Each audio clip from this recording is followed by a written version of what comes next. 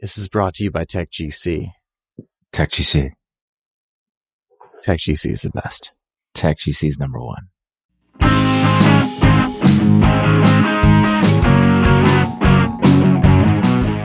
All right, here we are. We're here. Did you notice I said jet again? Dude, I'm fucking sick and tired. I'm sick and tired We got of a jet. terrible slang.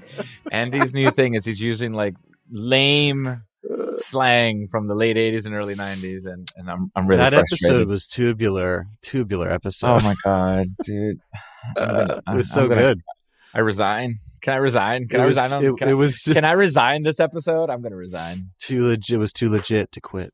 You know what I've been doing? This is going to sound crazy, man. I have been deep diving on Joe Rogan's podcast. And I'm not a huge Joe Rogan fan, nor do I like his politics. So like, that's not why. I've just been curious as to why it's so popular. Mm-hmm.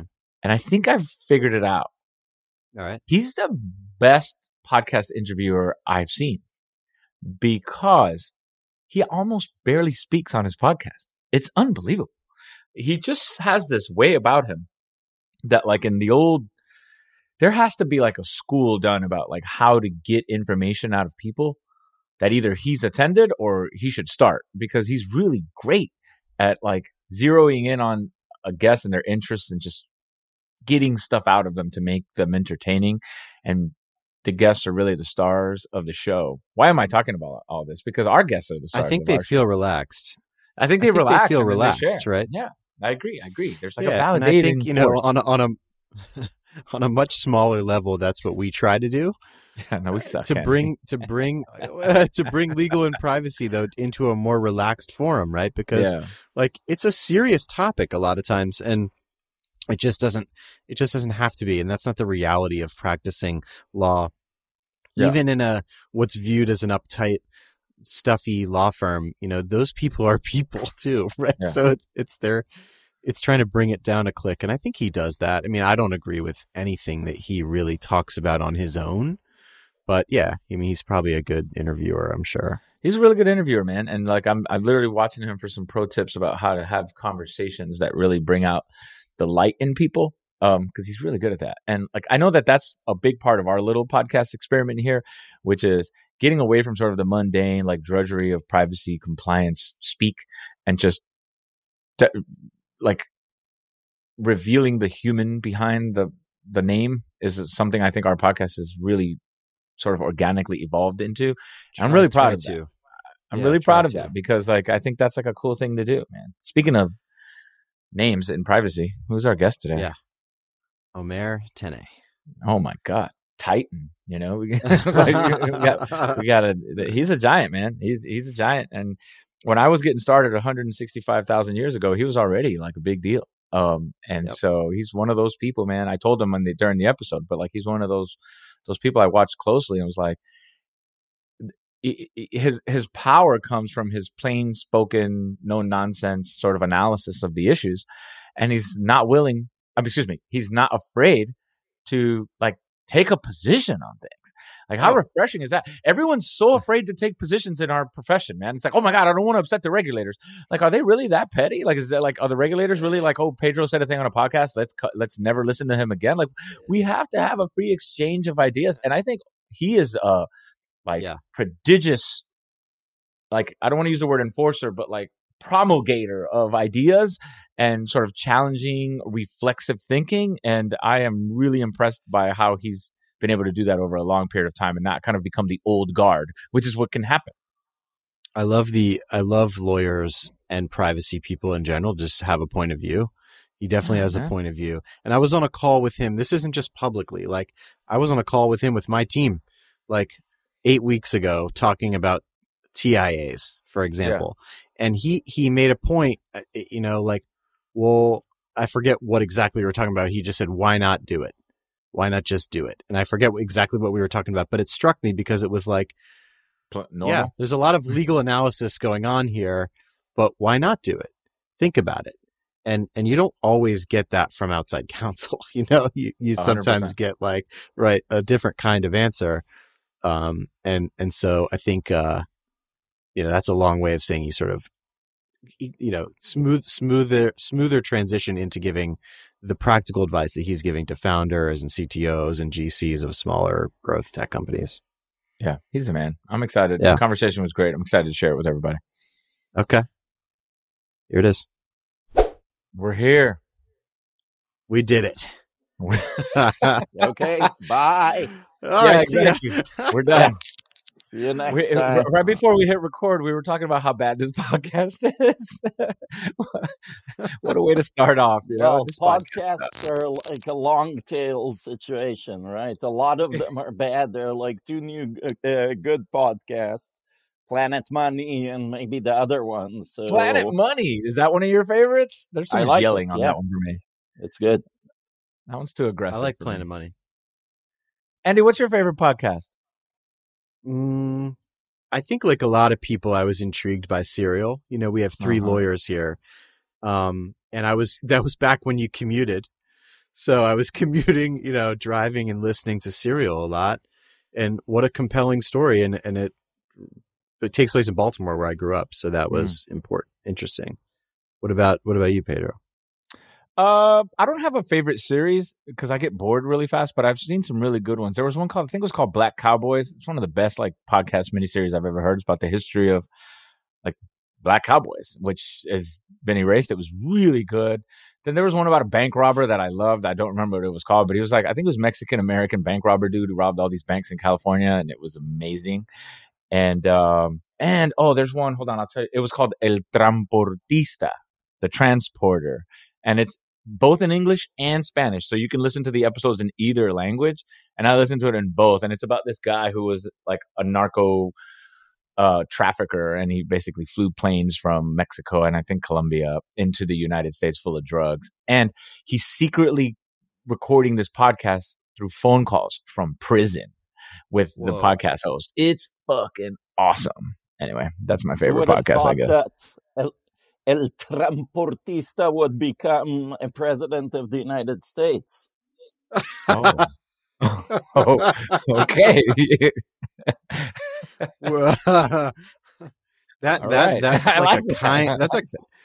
That's actually a kind way to describe Trump.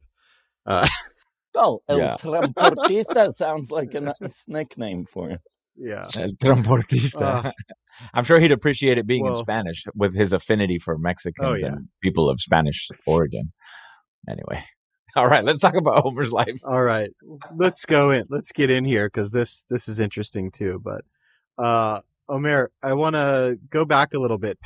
Your path to privacy, because privacy. For the three of us, when we came out of law school, this wasn't a thing. So I'm always interested in folks' story because I didn't think I was going to do this. Now people come out and they think maybe I'll go do privacy. That wasn't even an option for us. Yeah, no, it is a good question for people from our generation, because, when I got into law, there was no privacy. No privacy as a legal discipline. I actually went into law because of watching LA Law. We were talking about a podcast series, but you remember, this is like the 80s. I can't even imagine what they were wearing. It's probably gross now. But Jimmy Smits and Susan Day, and that's what got me into law. I ended up in an area which is probably the diametric opposite of that glamour. So wait, you mean you don't feel privacy glamour? You don't feel privacy glamour every day? No, none at all. How I got into privacy was so I was a lawyer. I was a corporate lawyer for about a decade, and I worked in New York for a while, and then Israel, and then actually Paris. And I was working at Fried Frank in Paris as a corporate lawyer, and I thought I want to change. I need to do something else, and I wanted to do something technology related because Israel was this budding high tech hub, And, you know, I was not tied to it in any way. Corporate law is like so old. So I answered a job advertisement in The Economist. You know, The Economist has like those 2 pages at the beginning with like chief economist, World Bank. It's always very grandiose. And this one was for a think tank dealing with data protection. It was called the Data Protection Research and Policy Group based in London. So I applied and I got the job, and that was 2003 or 2004, and that's how I got in and actually started my network, because a lot of people you guys know from privacy, at least in Europe, were participants in that group. People like Chris Cooner and Bojana Bellamy and Ruth Boardman, Sheila Gaskell, who passed, but she was phenomenal, and Heather Rowe retired from Lovells at the time before the Hogan merger. So a lot of kind of privacy folks. Pat Walsh was even in it.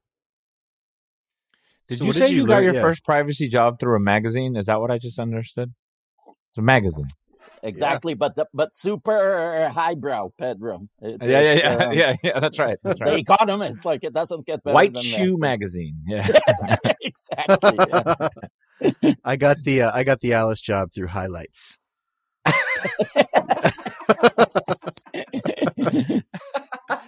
Anyway.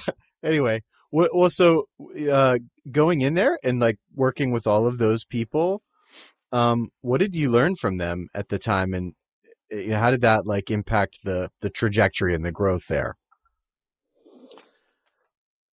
Well, I learned standard contractual clauses, and that's what basically got me to here. You know, I'm still doing those, still saying it's actually a processor, which always helps. No, but seriously, you know, I learned everything I know from those people, and it's like really, you know, giants, like sort of learning the base of your privacy education from people like Chris Cooner and Ruth Boardman. It doesn't get better than that. So, you know, I learned the issues, and as you know, it's still, to our joy or chagrin, it's still very much the issues we deal with today. They are, but they are rapidly changing and evolving, which is so interesting and makes it the practice that it is, I think, for all of us. So how did you how much change happened, I guess, you know, while you were there? And then was that upending or was that interesting? Well, you know, on the one hand, there has been mind-blowing change. And this is both on the policy side of things and also, and even more so, from a technological standpoint. Like when I graduated from law school, the internet barely existed. I think it kind of caught on in 97, 98, and I graduated in 95. So that's, something that's changed. But I mean, technologically, it's just been a whirlwind, and the pace is dizzying.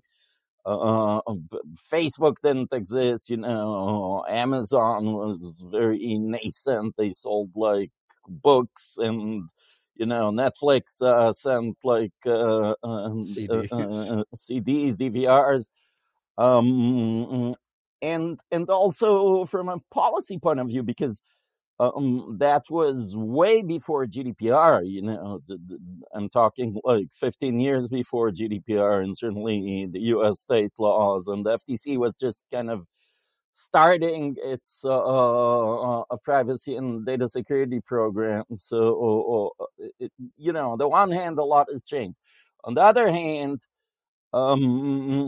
we're still dealing with, data transfers and cookies and employees' privacy. I remember those were actually kind of our topics in 2003. So, yeah, I wanted to ask about transfers, and that's like, when I think back to when I joined DataZoo and the EU directive was in play, and the EU directive was written like before email, and then the concept of transfer that changed, as we got into the GDPR, and now we're sort of in 22, arguably in a more sophisticated place with respect to transfers, and yet the idea that it's a transfer when a global company, when someone logs in to a system, that's processing and that's a transfer, still feels at odds to me with practical reality. Andy, you're preaching to the choir. I've spoken on, written about, sort of criticized the European data transfer and adequacy framework for decades now, really. I thought it didn't make sense back then, and it's most certainly doesn't make sense now. It's a vestige of, just another time and era. From a technological point of view, when data was kind of moved on mainframe computers and like external drives. I mean, it's even before external drives, really, because those are easy to carry. Not to mention, the sort of light speed global data transfers that we have today and that occur. I mean, even now we're speaking, you and I are in Boston, Pedro. I'm not sure where you are, but like the data from this call might be channeled through like Kazakhstan. It probably is channeled through Kazakhstan. So just, because of us. So yeah, I think, this framework leaves much to be desired. I also think it's really burdensome for like the low level of achievement that it delivers. Like, it's expensive as hell to deal with. And I've raged about this, which is like, how much safer are people as a result of it? I can't. I'm sure there's some measurable, but who's measuring that and like demonstrating the value? I think it's more about control than it is about protection, and I know that's an unpopular opinion amongst European circles, but that's sort of my take. It's unbelievable, Pedro. Like, from a cost benefit analysis, ridiculous. To think of how much paper goes into this and legal fees and whatnot. Compared to the benefit. And, when I was looking at the president's executive order now, which will be the basis for the new privacy shield, the DPF, data privacy framework, I think it's called now, I actually commented that at the very end of the day, the sort of net of all this will be a decision by this tribunal that is being set up, which will say either we will amend certain practices, or we want and we can't confirm or deny that you've been surveilled. This is it. This is what it comes down to. Now, I'm not sort of minimizing the importance of surveillance oversight. Of course. We support democracy and checks and balances, and obviously, right? But is that ruling worth, just the turmoil and the transaction costs that this has inflicted on the entire ecosystem? I'm not sure. Yeah, I agree with you. And also, if this was actually about surveillance, then it would apply to Europeans. I mean, like, what? Correct. It's it to me, it doesn't make any sense. Like, so I don't think it's actually about U.S. surveillance. I mean, about surveillance. It's about U.S. non-European controlled surveillance, which is sort of like a trust us, don't trust anybody else. We're going to pass a law to make this really hard and burdensome. But to your point, like, if you read the EO, there's progress there. And again, I want to be super clear here. I'm speaking on my own behalf. This is not Meta's opinion. This is not my company. it is an achievement that we are working more closely together across the Atlantic. I think that's what's happening, and that's a good thing. But when I sit down in my independent mind and ask myself, are we protecting people most effectively and most efficiently by this process? I cannot be dishonest with myself. This isn't the best way to do this. It's sort of like where I land every time. It's expensive. It's grueling. It doesn't actually. Me as an individual, I don't feel empowered. And so now, what have we achieved? I agree, Pedro, and I have to say, I don't think that this is kind of intended necessarily as a protectionist measure and to sort of single out the United States. It's just, it's a result of the artifact, which is European data protection law, and more generally European law, that the Commission has jurisdiction and authority over the external data transfers, but not over the domestic, national security measures. And that's the way the system was created, and that led to this focus of the Commission and the European courts and the European DPAs on the practices of American, intelligence agencies, and sort of not comparing to or looking at the domestic one. So I just want to say that also, because it's not, I think, necessarily intended or bad sort of faith. It's just the way the system works.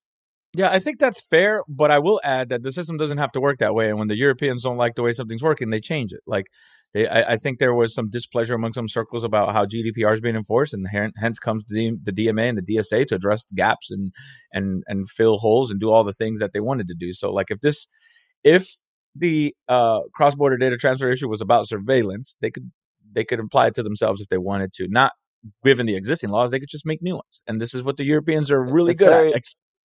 Passing laws. It's very, but this is member state law. It's not European law. Yeah. And as you know, it's very hard to negotiate and sort of move the needle on national security practices. I come from Israel, which obviously has profound national security concerns.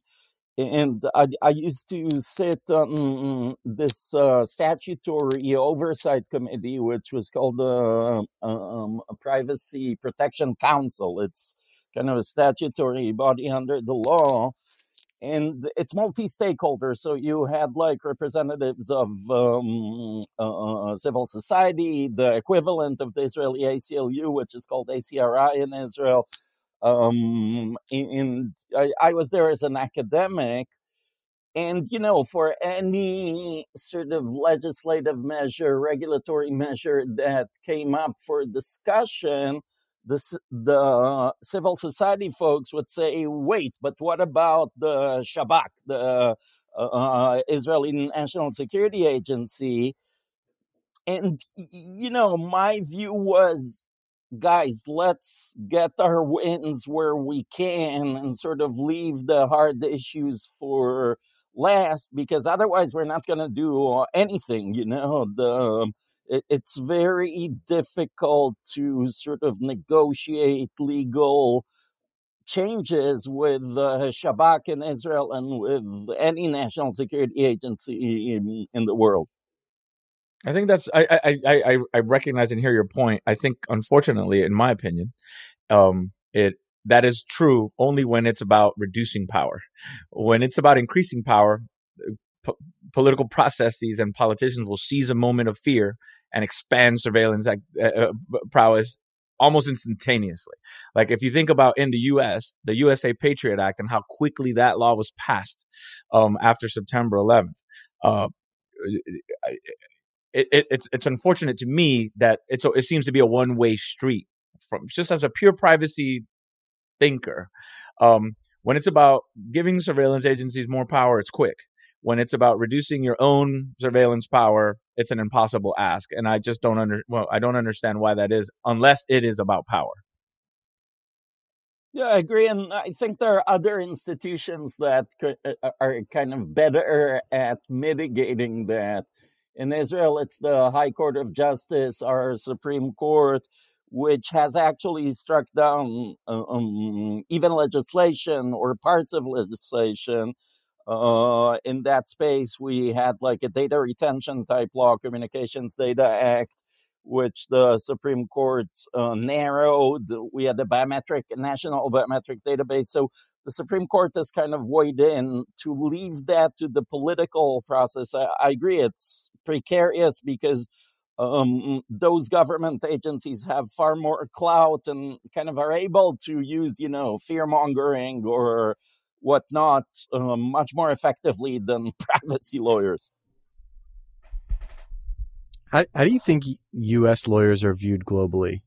Like in the context of the history of working in different countries and now living here. I guess I'm asking sort of also in the context of the view of privacy as a fundamental right, particularly in Europe versus in the United States. I think there is a different answer if you're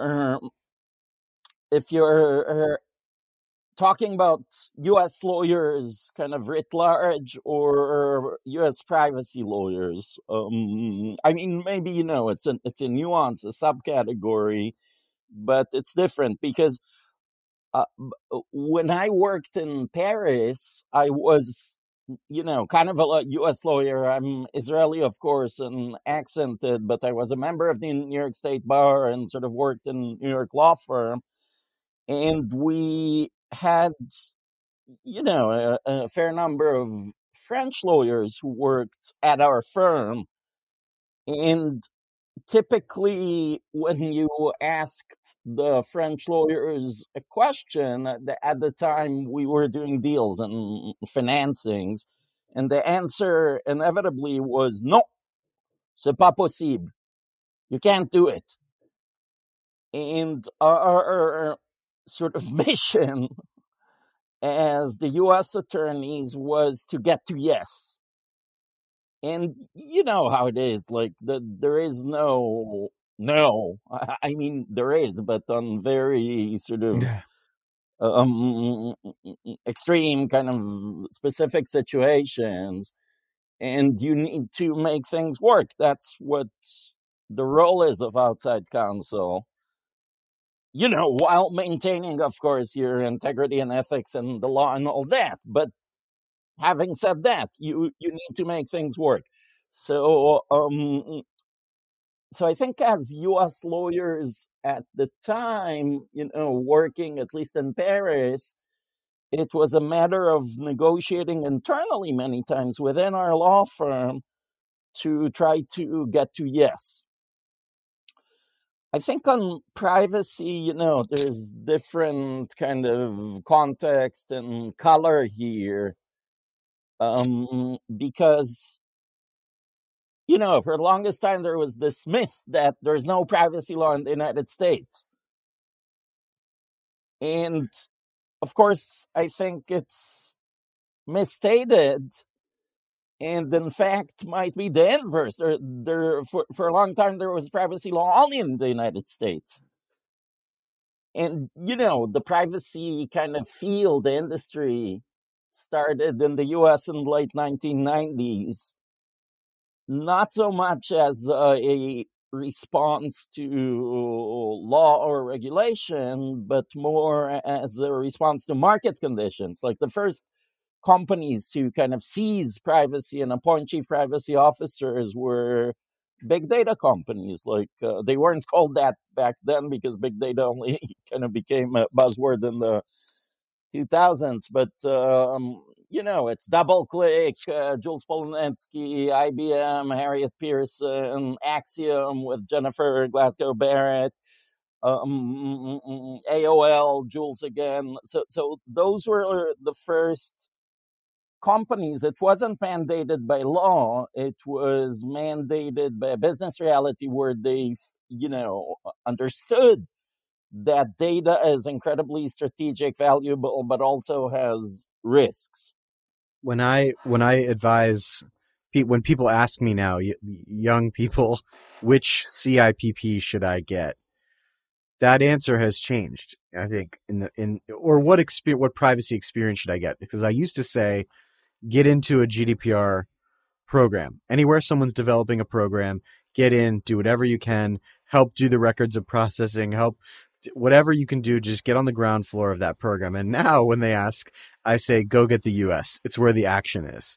And the action is here right now, which is a very different turn for us than it has been, I think, recently. And I think a lot of that is due to the IAPP in some ways, and the way they've really leaned in and popularized the certifications, the knowledge base. Do you think that did you see that with the IAPP? Sorry, my dogs are barking, so it's a little distracting. I think the action has always been here, Andy. I do take your point about the GDPR and the CIPP EU. For a period of time, it was like the big, shiny new thing, and everyone had to learn it and understand and figure it out.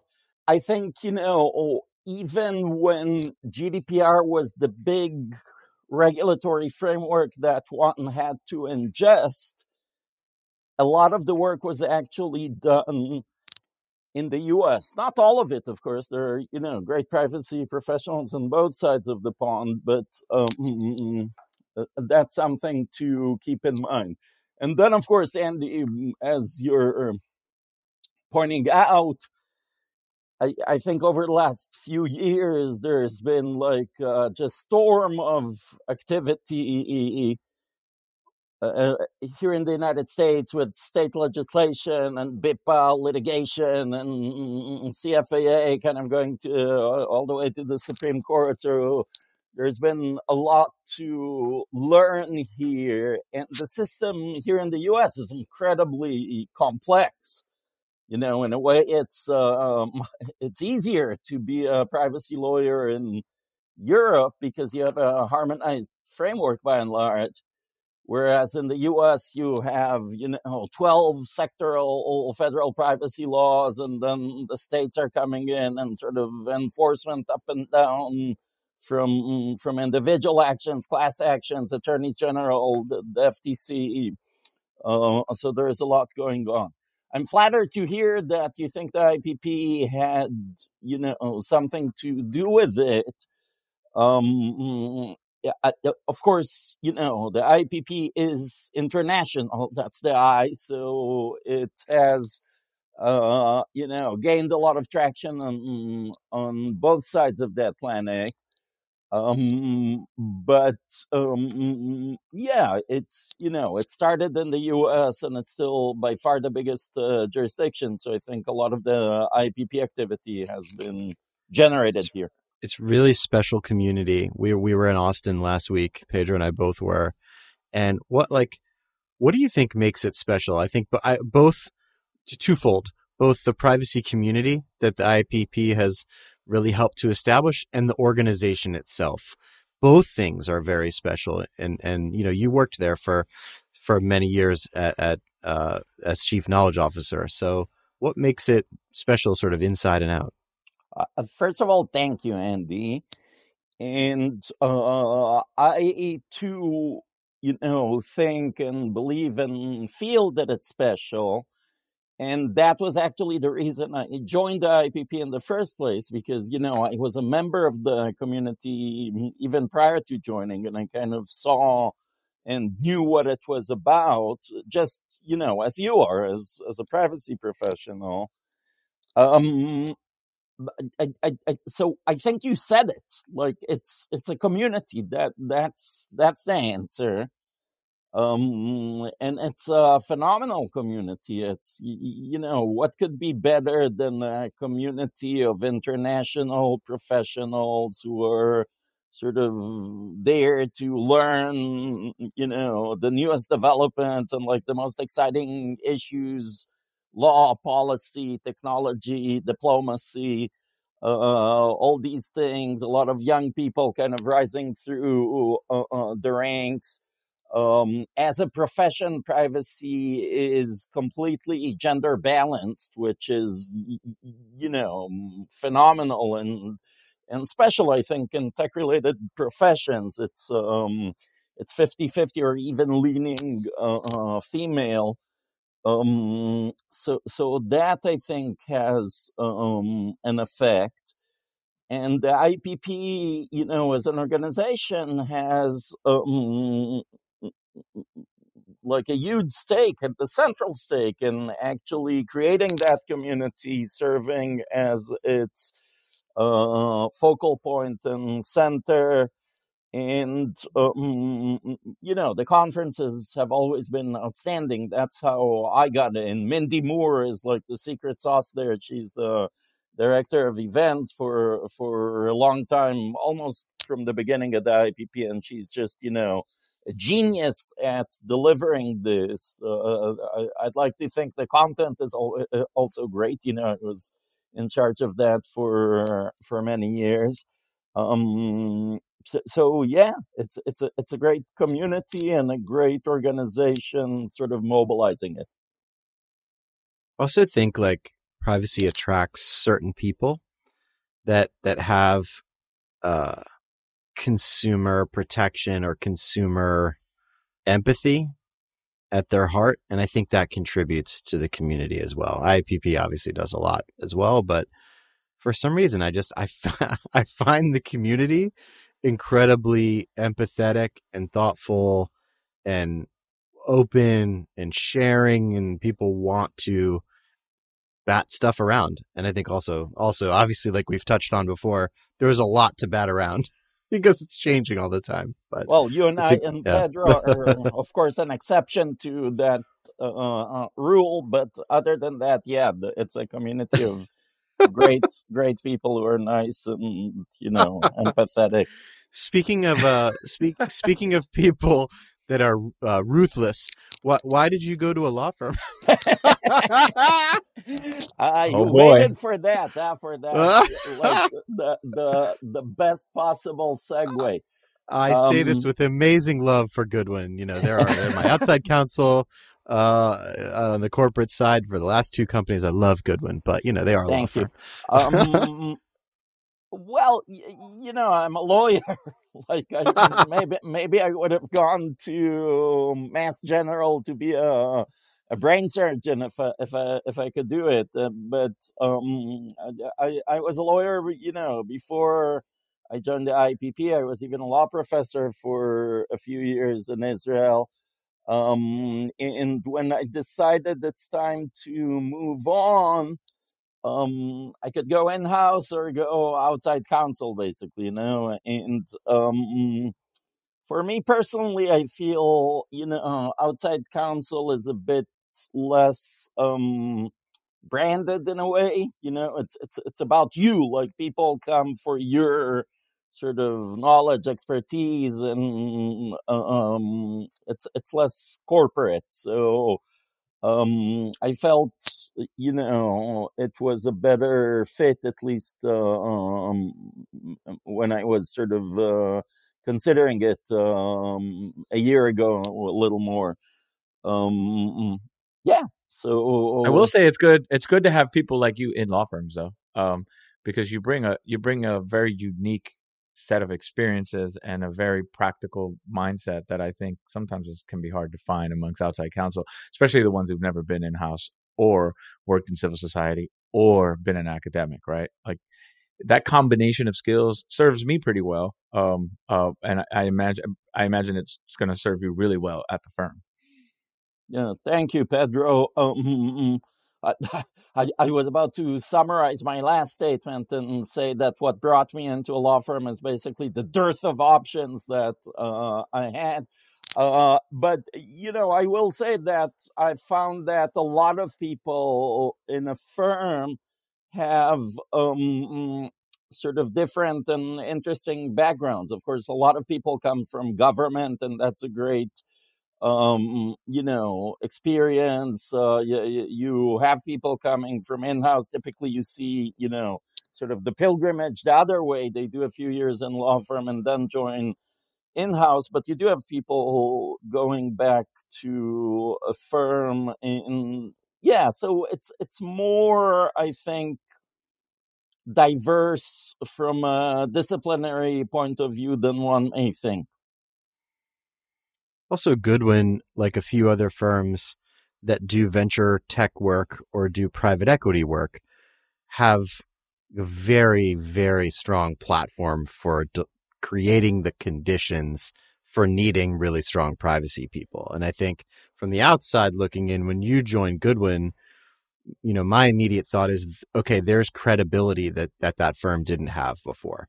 And that's from the experiences you've had. That's from, basically winning every Twitter race to get out critical information, when something drops. That's not something that firm had before. So it's not all about like how much law someone's done or whatever they've done. It's their whole career. It's the rounded nature of what they bring to the firm, and vice versa. The firm brings, a platform for privacy, I think. Appreciate that. And as you know, like my partners in privacy in the firm are also great. Each person kind of brings their own professional flavor and background. But I do agree with respect to the Goodwin platform, and that's one of the central reasons that I decided to join this firm and not others. That, the type of clients, the type of work that Goodwin has is incredibly, conducive to privacy being a central issue. And Goodwin does tech and life sciences and mostly at the kind of startup to mid-market level. And, the past year, I have much more sort of time, billable hours, spent with founders, with CEOs, with, chief technology people or engineers than with general counsel, simply because a lot of these companies don't yet have general counsel. And I just love that type of work because, it's real privacy by design. It's not a compliance department doing accountability. It's actually thinking of how to structure a product so, it can fly and won't be sort of shot down in the next funding round or M&A because it's viable and the market, will take it. I'm smiling because it sounds like my job. It's pretty similar. Pedro, you got any last thoughts or topics? We got to wrap soon, but no, I just want to acknowledge, we're in the presence of a privacy giant, and we're really lucky to have him here with us. I have watched you, Omer, since the beginning of my career as a person I wanted to emulate, and I'm really grateful you came and spent this time with us, man. Oh, thanks a lot, Pedro and Andy. It's I'm a devout follower of the podcast, and I'm honored and humbled to partake. So thank you for inviting me, and this was fun.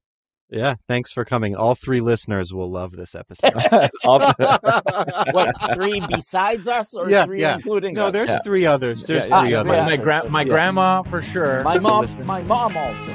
There we go. Now we got 4. You see that? We just added a listener. There's a cat that also listens. There's a cat.